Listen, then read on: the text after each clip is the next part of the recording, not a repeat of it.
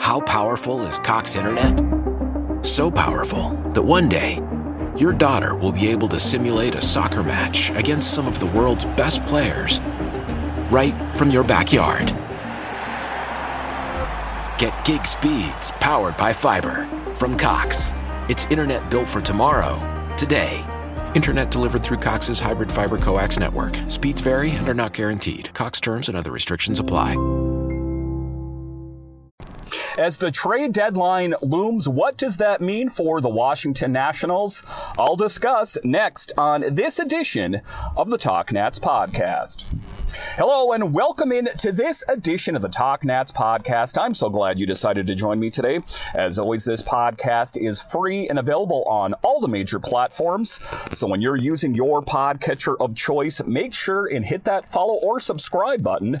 That way you will know when the new podcasts are available. My name is Dan Holme. You can find me on Twitter. It's at DanCaps218. Today's episode is brought to you by Manscaped. Take 20% off plus free shipping when you use promo code MinuteCast at manscaped.com. And a bit of a programming note for the show.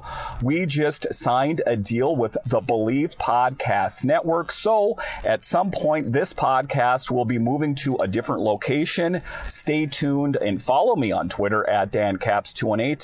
Once the old podcast is migrated over to the new location, I will let you know. But thank you for following me along on this journey on the Talk Nats podcast as things are growing and getting better. And thanks goes to the Believe Podcast Network and believing in the Talk Nats podcast. So, as the trade deadline looms, we take a look at the movement for the Nationals. We take a look at the movement around Major League Baseball. And just for a brief moment here, I am going to talk about one former National, Max Scherzer, a guy that is, a bit of a journeyman, a guy that is not quite the pitcher that he once was, but still holds tremendous value as the Rangers are going to be the new home, or is the new home for Max Scherzer. And now you take a look at a Mets team that going into this season, everyone thought the arrow was pointing up and it was going to be a competitive team. And it looks like they are going to be entering into a rebuild as well. Seems like the Nationals are ahead of the Mets at this point. So positivity for the Nationals and some question marks as far as the Mets are concerned. I know that this is a Nationals podcast, but to briefly talking about Max Scherzer, a former National. Dealing Scherzer is a big deal. The Mets will pay a significant amount of the $15.2 million Scherzer is still owed this season and the $43.3 million he's owed next year. As a Major League source confirmed to The Athletic, Ken Rosenthal, that Scherzer will not opt out of his contract. As much of a step back as Scherzer has taken this season, he will still need to be replaced in the 2024 rotation. It seems that Max Scherzer is having a hard time finding his forever home. He was on the Nationals. He went out to the Dodgers. He went out to the Mets. He's played on the Tigers. For the most part, it is because teams, let's just take a look at the Nationals for a brief moment. They realized that they weren't going to be able to pay him and that he was going to be gone. And I think that the Mets are trying to jumpstart the rebuild as their season didn't go according to script, shall we say. So as we get closer and closer to the trade deadline, keep it on the Talk Nats podcast, as I will have you guys updated as far as the movement with the Nationals is concerned. But the two big pieces in play for me right now for the Nationals is Jeimer Candelario, a guy that they signed, and a lot of the beat writers, a lot of the podcasters said that, he is a depth move and, he's not going to be that great. Listen, Jeimer Candelario came to this team and has done an outstanding job for this team. and kind of been that really great stopgap at the third base position. There's been many speculations about as far as who is going to play third base in the long term, and I don't think that there is, an heir apparent right now at the third base position going into next year. I suppose Vargas could fill in at third or something like that until the end of the season, because let's face it, we know that this season didn't go quite according to script, but they need to have their eyes on the future. And that is ultimately why it is being rumored that Candelario will be on the move, as he has come here and done nothing but contribute. He's never really been known for his outstanding defensive prowess, but he's done an okay job there. But his bat is what has really endeared him to Washington Nationals fans. And still, even though we are on the verge of the trade deadline, he still has that hustle in his step. He is still trying to do his best job.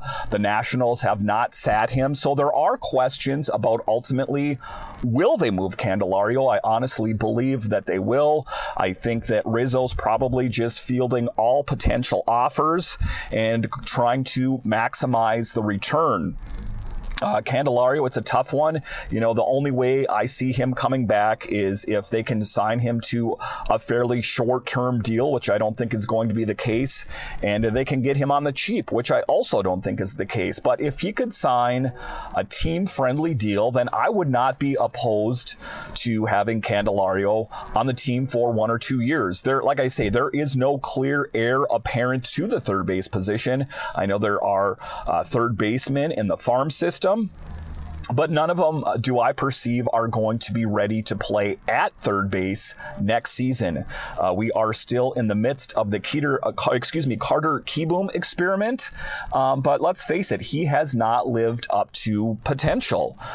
He has faced a myriad of different injuries in his career, and when given the opportunity, he has not risen to the challenge. So a lot of questions still abound at the third base position, and ultimately what the Nats' plans are going forward. Candelario has primarily batted third in the Nats lineup. However, he's had better results in the fourth and fifth spot in the lineup. He is batting .286 with 941 OPS, 3 home runs, and 15 RBI in 83 plate appearances in the cleanup spot. He has a smaller sample size, hitting fifth in the lineup, but the production is impressive. Candelario has hit .345 with a .976 OPS, 1 homer, and 5 RBI in 8 plate appearances, hitting fifth. And then talking about the teams that are potentially interested in Candelario, I've heard the Angels, which is a bit surprising since they have Rendon, but Rendon has struggled, suffices to say, and he gets injured frequently. This is not the Anthony Rendon that we remember from the Washington Nationals. And, Why? If you have T-Mobile 5G home internet, you might be hearing this a lot. Why? Every time your internet slows down during the busiest hours. Why? Because your network gives priority to cell phone users. Why? Good question. Why not switch to Cox Internet with 2 times faster download speeds than T-Mobile 5G home internet during peak hours? Okay. Stop the whys and visit cox.com/5G home for details. T-Mobile prioritizes certain T-Mobile phone users over home internet users during times of congestion. To a certain extent, it almost appears good that the Nationals moved on from Rendon, because he has never lived up to that player that he was on the Nationals, and ultimately who the Angels thought they were getting. Another team out there that is being linked to him is the Dodgers as well. So there is a lot of talk starting to heat up as far as Jeimer is concerned. The LA Angels have been identified as a team that has discussed Candelario with the Nationals with 3 games before the trade deadline. We'll have to see how Washington handles Candelario after Friday's night's scary incident. And this, just reading about taking a look at the Dodgers, I don't know where he would fit in there. Again, I am just kind of combing the different beat writers and the different pontificators about where they ultimately think that Jeimer could land. But I guess we ultimately won't know until that happens. But Again, my big thing for Jeimer is that he has done nothing but come to this team and contribute. And that's what we were looking for from the very beginning, is someone that could come out and help this team. And I think that, again, we can't really ask for anything more of him. It's just ultimately, where is he going to land? Like I talked about with the Angels, that is a potential thing. Candelario, 29, spent several years as the Tigers' primary third baseman before struggling through a career worst in 2022. So, if you take a look at Jeimer, historically, he's had ups and downs. But many people were dismissive of the Nationals signing him. I was pretty, optimistic. I saw a look at his stats. They weren't that bad, but people were like, Dan, he's not as great as you think he is. I don't think that he is definitely the greatest third baseman out there, but I think that he has done a good job. And a good job at the end of the day is ultimately we can hope for. The Halos certainly didn't foresee themselves in the position to be poking around the third base market at any trade deadlines in the near future. 3 years ago, when they signed Rendon to a 7-year, $245 million contract. At the time, they hoped to be adding a perennial MVP candidate into the lineup that already featured MVP caliber talents Mike Trout and Ohtani. Rendon garnered MVP votes each season from 17 to 19, including a third-place finish in his final season with the Nats. He has not lived up to potential for the Halos. Again, taking a look at it, Monday morning quarterbacking, looking in the rearview mirror, it does appear that the Nationals did the right thing by moving on from Rendon. All right, so coming up after the break, who is the other big piece that could potentially move from the Nationals? And I'm not in love with this idea. I'll talk about it straight ahead. News. Manscaped now sells beard products. That's right, they are once again revolutionizing men's grooming with a brand new Beard Hedger Pro Kit. From a beard trim to a fresh shave, the technology behind the Beard Hedger Pro Kit allows you to shape your signature beard look. Now you can finally use Manscaped products to make your drapes match your carpet by going to manscaped.com and using promo code MINUTECAST for 20% off and free shipping. It's time to tame your mane. No one likes a weird beard, so say goodbye to all the stubble trouble with Manscaped's Pro Beard Kit. It all starts with the Beard Hedger. This thing is a juggernaut of fixing faces. First off, this cordless trimmer has a rotary wheel that gives you 20 hair cutting lengths, all with one guard. So no more messy drawers full of extra add-ons. That's right, face grooming doesn't need to be hard. Get 20 different beard lengths in just one guard. Plus, it's waterproof so you can shave in the shower to avoid all the hair in the sink. Get 20% off and free shipping with promo code MINUTECAST at manscaped.com. That's 20% off with free shipping at manscaped.com and use promo code MINUTECAST. Manscaped Beard Hedger, 1 stroke, 1 guard, 20 lengths. Hello and welcome back into this edition of the Talk Nats podcast, a part of the Believe Podcast Network. So the other big name out there that is being tossed around is Lane Thomas. And I want to state here right off the top that I am against the idea of moving on from Lane Thomas. He is a piece that we acquired to jumpstart this team. He is not a piece that I think should be dealt. I don't think he, unless it is a substantial upgrade. The idea of moving Lane Thomas is ridiculous.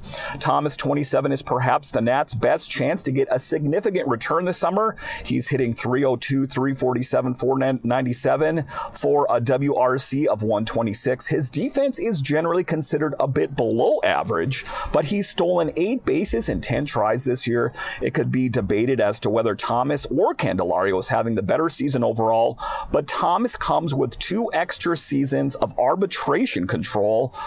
Beyond this one, he's making $2.2 million this year and would be in line for a couple of raises in the upcoming campaign. I'm going to say it right here, stamping my name on it. We do not want to move Thomas. I don't think that's the right idea. I know that there are a lot of options in the outfield in years to come, but we're not there yet. And I think that ultimately Thomas fits in the Nationals' mid to long-term goals. He has done nothing but contribute to this team. I think it would be ridiculous to move him. He's not on a lock to be moved because the Nats could hold on to him and hope to return to contention. He's still on the club. However, his trade value only diminish as it gets closer to free agency and more expensive. It's certainly possible the Nats return to contention in the coming years, but it will be a challenge with the division featuring a stacked Atlanta club. And taking a look at how good the Marlins are doing here, and then you take a look at the Mets, who have slipped, and the Phillies as well.